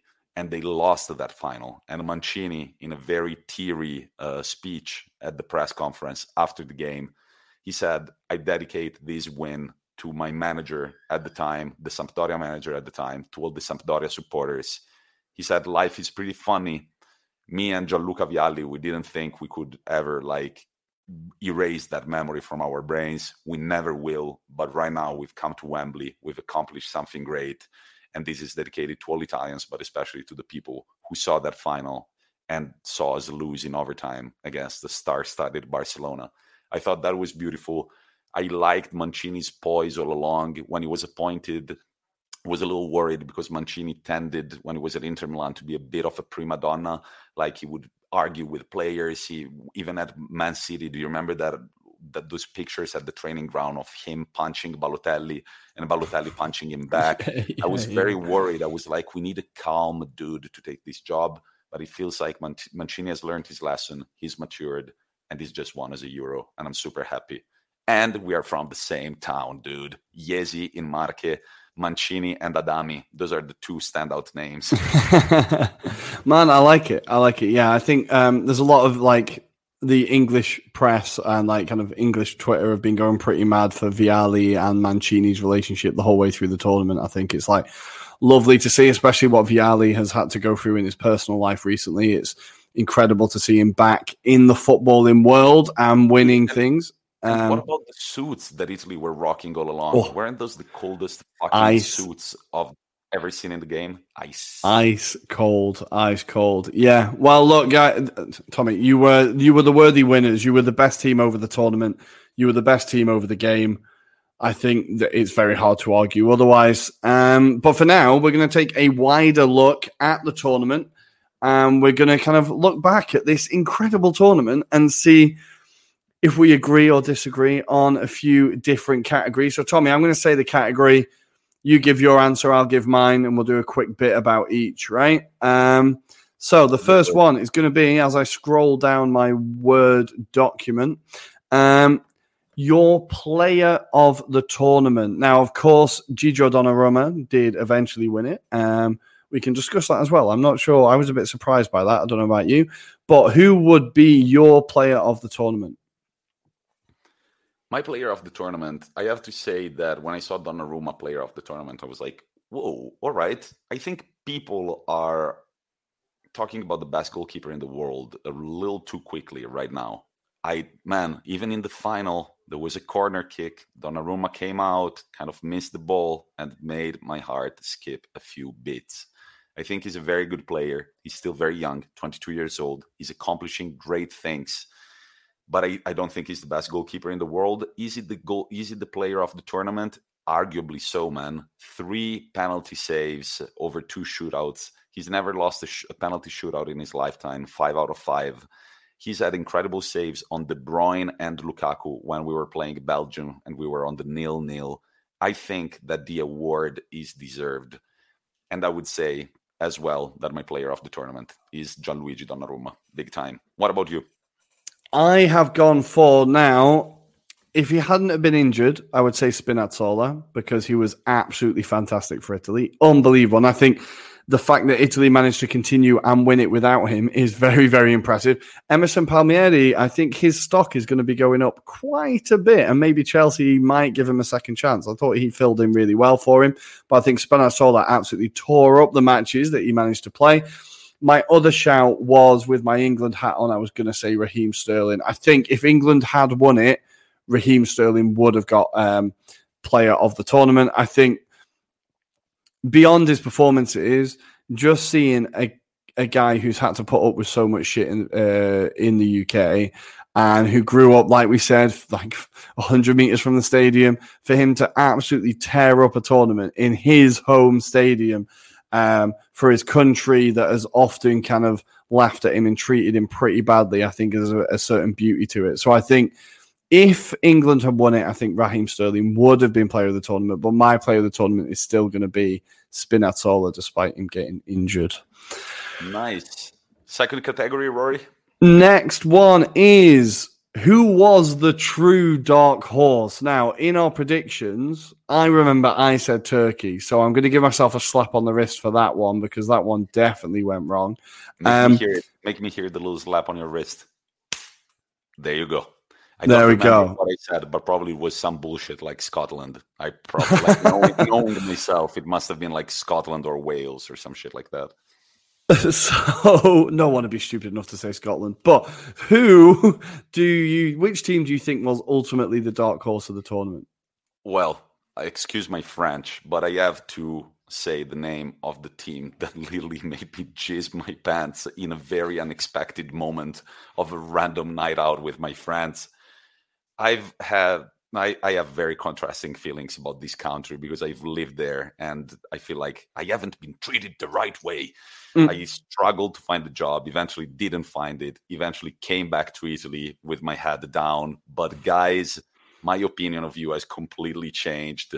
I'm talking about Cow County. I'm talking about Cheese and Chocolate County. I'm talking about fucking Geneva and Bern and Zurich and some other pointless cities. Nazi gold, lots of Nazi gold. Yeah, lots of Jewish gold, like stolen during World War II. But fuck yeah, Switzerland, the dark horse of the tournament. That game against France, I was like, what? Dude, I started like a fucking like Swiss supporter section at a random bar in Milan. Like I was just like, guys, so are we going to support somebody? And they were like, yeah, I don't know. Well, we don't really care. I was like, you don't really care? Do you want France to win? And people were very quick to say, no, you're right. Fuck, go Switzerland. Man, that game, they went 1-0 up, then 3-1 down. Then they equalized. The meme of the Swiss fan, like taking off his shirt. Unbelievable. Dude, Switzerland, the dark horse of the tournament, they went out against Spain at penalty shootouts. Like they pushed France and Spain to penalty shootouts. They are my dark horse of the tournament, big time. Well, on Switzerland, I want to say Granit Xhaka got in team of the tournament. So watching Granit Xhaka be the Granit Xhaka we all hoped he would be was particularly painful. I hope he can bring it back to Arsenal. I think his Arsenal career is kind of over now. But Switzerland is a very good shout. I think that France performance was fantastic. Again, against Spain, they were incredible. Before the tournament, I do remember me saying they're a bit like wallpaper and a bit pointless. I apologize about that. But my dark horse is going to be Denmark. I think they obviously lost their first two games under the horrific circumstances that they had to go through. For them to then get to the semi-finals and play very well against England, arguably, or according to lots of Italians on Twitter, they were cheated out of the tournament. I think they had an incredible performance. Players like Kasper Schmeichel, Damsgaard, Myler, Delaney. They had such incredible tournaments. Simon Kjær. I think they were just a great team, and they showed that the team spirit can take you so far, as well as having a lot of very talented players. Kasper Schmeichel had an unbelievable tournament. I think he could arguably be behind Donnarumma and Pickford, kind of the goalkeeper of the tournament. So I think, not many people, especially after losing their first two games, not many people saw them going as far as they did. But we're all delighted that they did. They also provided one of the moments of the tournament, despite it being awful circumstances with Christian Eriksen. It was beautiful to see against Finland, one set of fans shouting Christian and the other set shouting Eriksen. And it was like this really beautiful moment amongst this tragedy. So I think they've brought a lot of great moments to the tournament. So they are my dark horse. Denmark. I don't know how to say congratulations in Danish, but congratulations in Danish. I say it's probably congratulations. That sounds about right. I apologize to anyone we offended. Next, we have most disappointing team. Yeah, I'm going to go with the team that got out against the Switzerland on penalties. It's France, baby. There wasn't much of a discussion about France possibly not winning this tournament. No. I think everybody was just like, man, France is the team to beat. France is the team to beat. France is the team to beat. Next thing you know, France are out on penalties against Switzerland. I feel like their manager's time might be running out. This is like they've lost one European Championship final. They've won the World Cup, but now they've gone out of this World Cup in horrible fashion. They were in the group of death. They won 1-0 against Germany, and then they drew both to Hungary, which was the very disappointing one, and to Portugal. And on paper, they were the team to beat. So I feel like they've played 4 games and only won 1 and tied 3. So I think that this French generation is still incredible. They still have an incredible team, but they need a little bit more. They haven't built a legacy yet. They're not going on they're not going with inertia like yet, They still need some structure. Like that Spain team did, right? Like that Spain team did, or like the France team did in 2000. Like they followed that momentum, right? Yeah. Except the momentum was the word that I wanted to use. They don't have that momentum yet, and they have an incredible team, but they need structure, and sometimes maybe they're a bit too cocky. So France is the most disappointing for me. What about you, Rory? I think I've gone for 2, and the first one is France. I think they out-Frenched themselves by having the players weren't even bickering. It was the families that were bickering, and it was all you could tell it wasn't a particularly happy camp. I think, they were massively disappointing. I'm delighted that they were, because it meant that England got to the final. I think it would have been much harder with France in the bracket. But, Yeah, I think they were massively disappointing. But the other team, I'm going to say, just because I said they were dark horses at the beginning of the tournament, I really didn't see them being as bad as they were. But Turkey, my God, they were terrible. Not going to spend too much on it. Just they completely forgot how to defend and were just stank the whole tournament out, didn't they? I feel sorry for any Turkish fans that after looking forward to a tournament for so long, it felt like forever since they've been at a major tournament. For that to be your performance is pretty disappointing. Let's go for the next category, which is... Okay, let's go for newcomer. Okay, so the player that you didn't really know about, but now you know about. Dolberg from Denmark. He scored 3 goals, center forward. He plays in France. Didn't really know who he was. He scored in only 2 games, but still 3 goals out of 6 games. That's pretty good. 1 goal every 2 games. I still want to investigate more. I want to see his league form in France as well. But for what I've seen in these Euros, I would say Dolberg is my newcomer. I know you have a different idea, but maybe you pick the name from the same team. Yeah, again, I'm trying to narrow it down, but because you've given a shout out to a Danish player, I'm going to go for the young Belgian in Jeremy Doku. I was incredibly impressed by this guy. I think he could be the most promising of the next generation of Belgian players. He's still only 19, winger.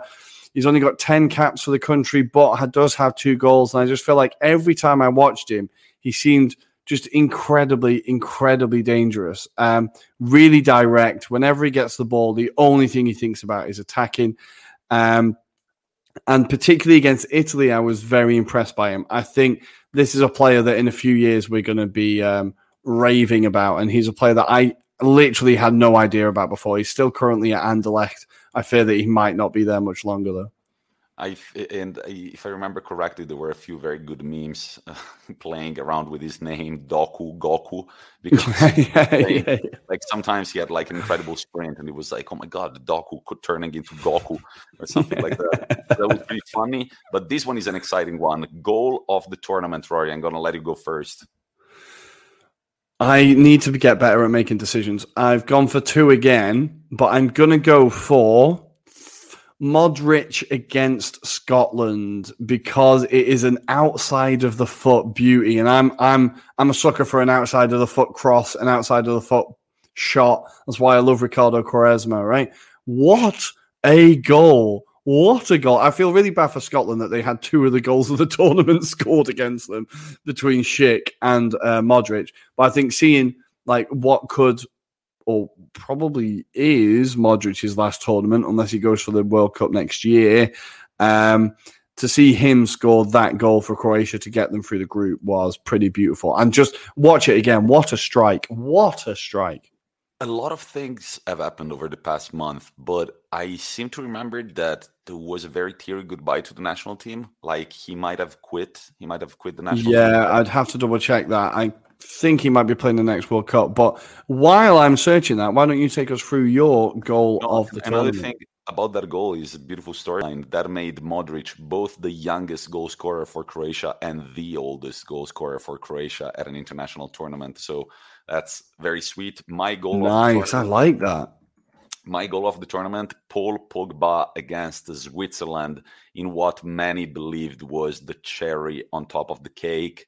That beautiful man, like he picked the top right corner and he drew that beautiful rainbow that was unsavable for Sommer. And that's my goal of the tournament. But I have to say that also that Schick hit against Scotland was something absolutely mad.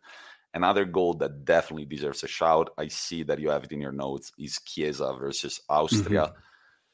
I mean, it's such a difficult goal to score, and he's a very, very young and talented guy. And that goal, it was scored at a crucial moment. We were drawing against Austria. We were in overtime. We had just gone down. Then the goal had been ruled offside. And then he scored that, and I was like, ooh, maybe we are onto something. I like what I see. But no, my favorite one was definitely Pogba against Switzerland. Oh. And I wanted to ask you another question that you didn't really have in your notes, but game of the tournament? game of the tournament was that Spain-Croatia one, because I really, really expected it to be a terrible game. I honestly, I sat down and I thought, both of those games, so it was Spain, Croatia, and then France, Switzerland, right? And I thought, am I bothered about any of these games? Maybe I just give it a miss. Oh my God, that Spain, Croatia game was just pure chaos. From the Unai Simon own goal to then Spain going 3-1 up, 3-3, just insanity, then 2 goals in extra time, Croatia just dead on their feet. Like, it was just, what a game. I think that day was one of the greatest football days of my life, is just sheer entertainment. But I'm going to put the Spain-Croatia game first because it just seemed much more chaotic. It was so chaotic. For me, it was definitely like, if I'm not talking from an Italian perspective, I really thoroughly enjoyed the game against Spain. It made me sweat, cold sweat all throughout, but it was beautiful. But my favorite game of the tournament was Switzerland-France, man. You can't beat that. That was just like a whirlwind of emotions. And I was like, at the end, like I told you, I started a riot with these random people watching the game with their girlfriends. And then I was like, oh, fuck, I'm going to make a fool of myself. Like, I've been rooting for a shitty team for too long. And then it's like 3-2, 3-3. And then Mbappe, like the best player, arguably one of the best players in the world, misses his penalty. I was like, this is what I want from a game where I have zero involvement, except the fact that I really dislike France. So that was my game of the tournament. Beautiful. So before we go through our personal highlights from both Italy and England, the last award is going to be, or the last category is going to be, your moment of the tournament. The moment that you think was the most powerful, the most beautiful, that got the biggest reaction from you. What do you think? It was definitely the Bonucci goal in the final, man. It was that goal. Like, you know, we started pushing each other and it was difficult to see the tally at that point. But when I saw the celebration, like him standing up like this, like flexing his muscles, I like quickly tried to imitate it right away. And I was just like standing in the pub with my beer. And my favorite moment of the tournament, which is not a footballing moment, but it was at the pub the other night. My friend Francesco Corra, he was desperately looking like we were already being so loud right after that Bonucci goal. And you see him like pushing people around and desperately looking for something to create even a bigger mess. And then I realized what he was going to do 1 second before he did it, and I was like, no, don't. He picked the beer like randomly and just like threw the beer on the air, and it completely showered our friend Salvo. That was a beautiful moment. It was absolute nonsense, and the reaction of our friend Salvo was even better. He turned around and was like, let's go. Drenched in beer. That was a great moment. What about you? From an England perspective, I think I know the answer, and we must have been together in that moment. Yeah, I think it's the Sterling goal against Germany. The first goal against Germany, I just lost my mind. I was like, it was just a beautiful moment. It was the moment where I thought, this is a new England. This is an England that has changed. This is an England team that is different. It was such a, like, for him to continue that scoring run in Wembley and for us to get like that massive chip off our shoulder and kind of put that to bed was incredible. I think that the first goal was like when I felt this could happen. The second goal was just icing on the cake, but the first goal was just beautiful. So I think the Raheem Sterling goal against England. I also think the moment that made me really emotional and I thought was really beautiful was Lukaku shouting, "I love you, Christian," down the camera after he scored. That was a really powerful moment. But I'm just going to take us through some of the big memes and some of the big moments that happened across the tournament. So I was looking through some highlight videos, and it feels like so much happened. We had Pogba biting Rudiger, which I completely forgot happened. We had the great meme of the female reporter being terrified by the Hungarian striker as he equalized against France. All the stuff on Instagram of Insigne constantly scaring Immobile definitely kept me entertained throughout the tournament. Locatelli overreacting to Barella, throwing bandages at him. There was that mad guy parachuting into the Germany-France game. Yarmolenko taking the piss out of Ronaldo. That weird fundraiser for a German girl crying when there are much more worthy causes for that level of money to go to. And one of my favorite memes, the French drummer who stops drumming the second Switzerland score, I really, really enjoy. So we had quite a lot of memes this tournament. Tommy, what was your like favorite funny moment? Again, the Swiss guy, dude. But the Swiss guy underwent like a physical change from in 20 seconds. It was like fucking Eric Bana. I remember the name of the actor. What's the name of Hulk, the character? The guy who. Oh, come on. I'm not a We are superheroes not guy. nerds. Guess what? We're not fucking nerds. Well, We are just about football. It's still nerdy. Yeah. The actor was Eric Bana, but it felt like at first it looked like this lousy just dude, and then like all of a sudden, man, when he took his shirt off, the guy's big. He's pretty fucking buff. It was just like, there you go, dude. And also, he started an Instagram account right after that, and he's got like 500,000 followers. What a meme does to you in 2021, right?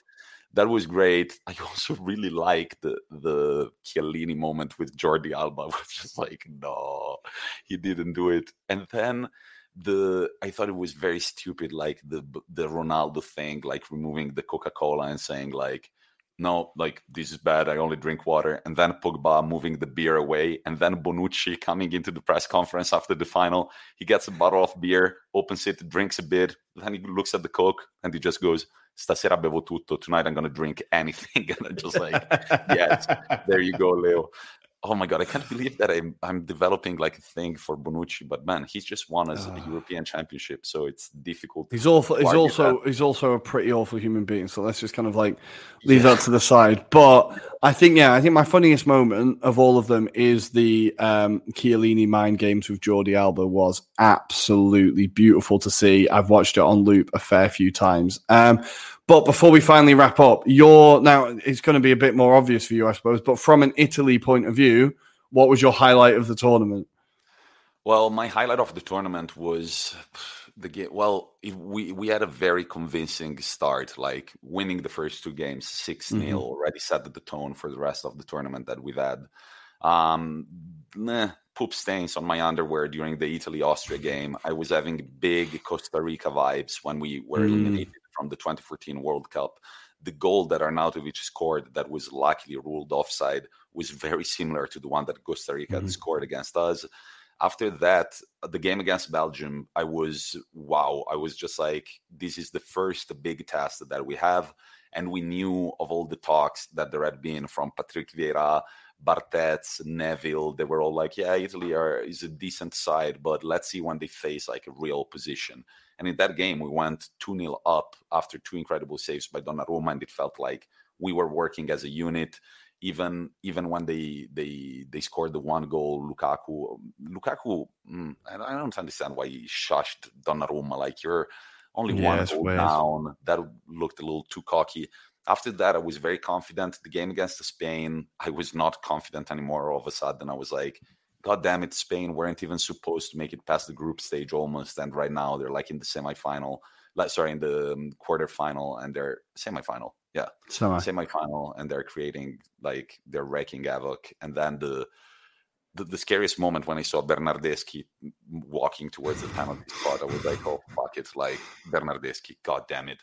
But then, yeah, man, the final, the cold shower on the Shaw goal. But then when we equalized, I was like, we are capable of fucking anything. Let's go win this cup. The other thing that I kind of liked about this tournament is that for me, I wasn't in Milan the whole time. Like, I went to Spain, then I was in France for one day, then I was back in Italy, then I was in mountain working. So it felt like a traveling Euros, like just like it was when I was in Spain.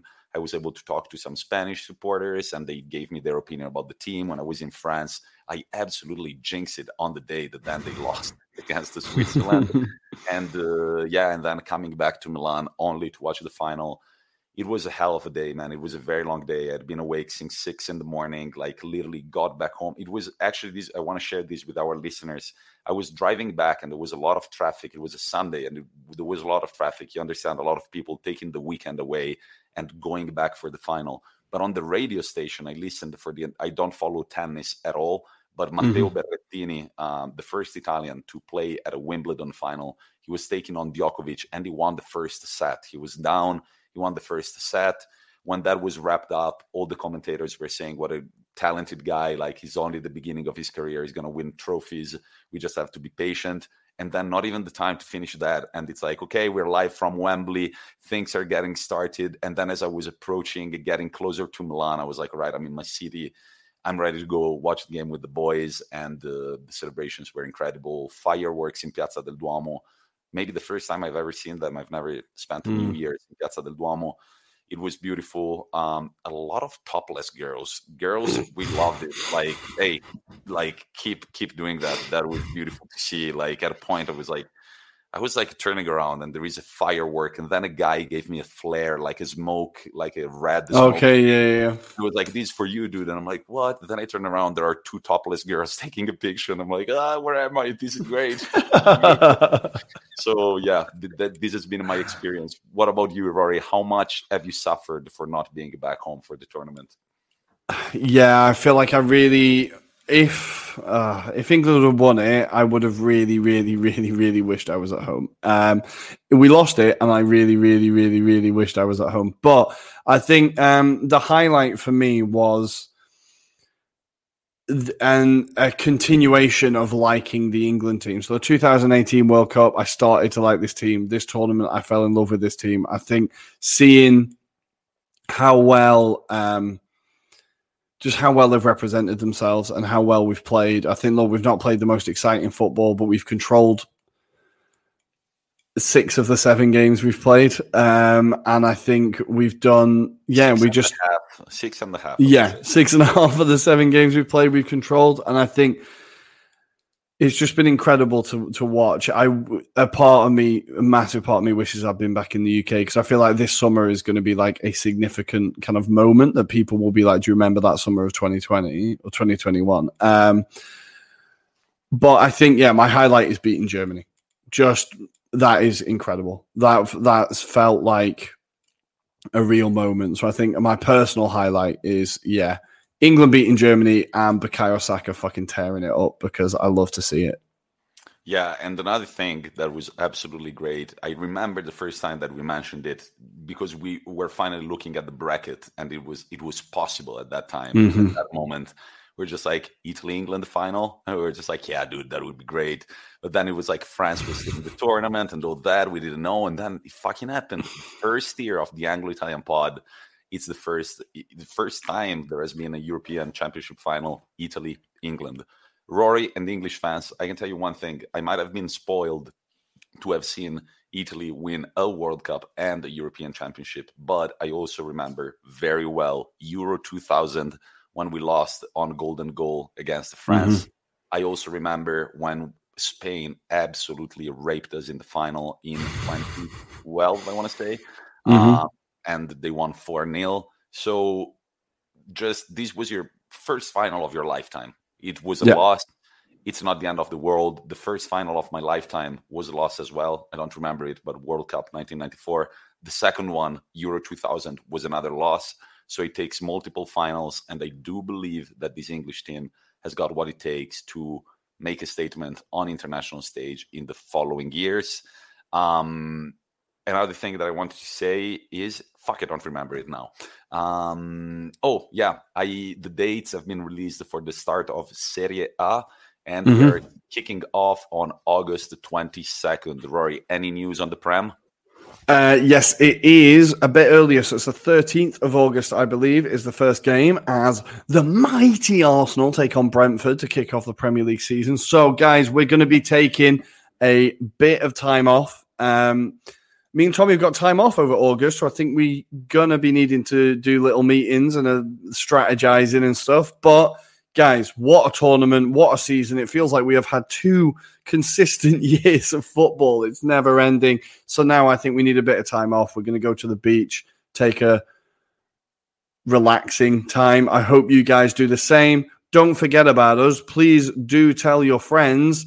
They can start from the beginning if they want, or they can join us next season from that point. But tell them to follow us on Twitter at Italian Anglo Pod. And on Instagram at Anglo-Italian Pod. And guys, look, you said August the 13th, Rory. It's July 13th today. So it's less than a month without our voices serenading you while you go to work, before you go to bed, while you're making love. We really don't know when you listen to us. We hope it's the third one I said. That would be creepy as hell. But guys, it's been an incredible run. We called the end of the season already in June, but then we couldn't keep off the recording. So we managed to squeeze a few Euro episodes in. We hope you enjoyed them. We're going to be back stronger than ever. We've got a few plans. Rory, remember, I'm going to send emails in August, but we're not going to tell anything to our listeners. Guys, it's been a pleasure. It's been a great ride. We're ready for a new season of football. And remember, Inter are Italian champions and Italy are European champions, baby. And I'm here too. So we will see you in August, guys. Arrivederci.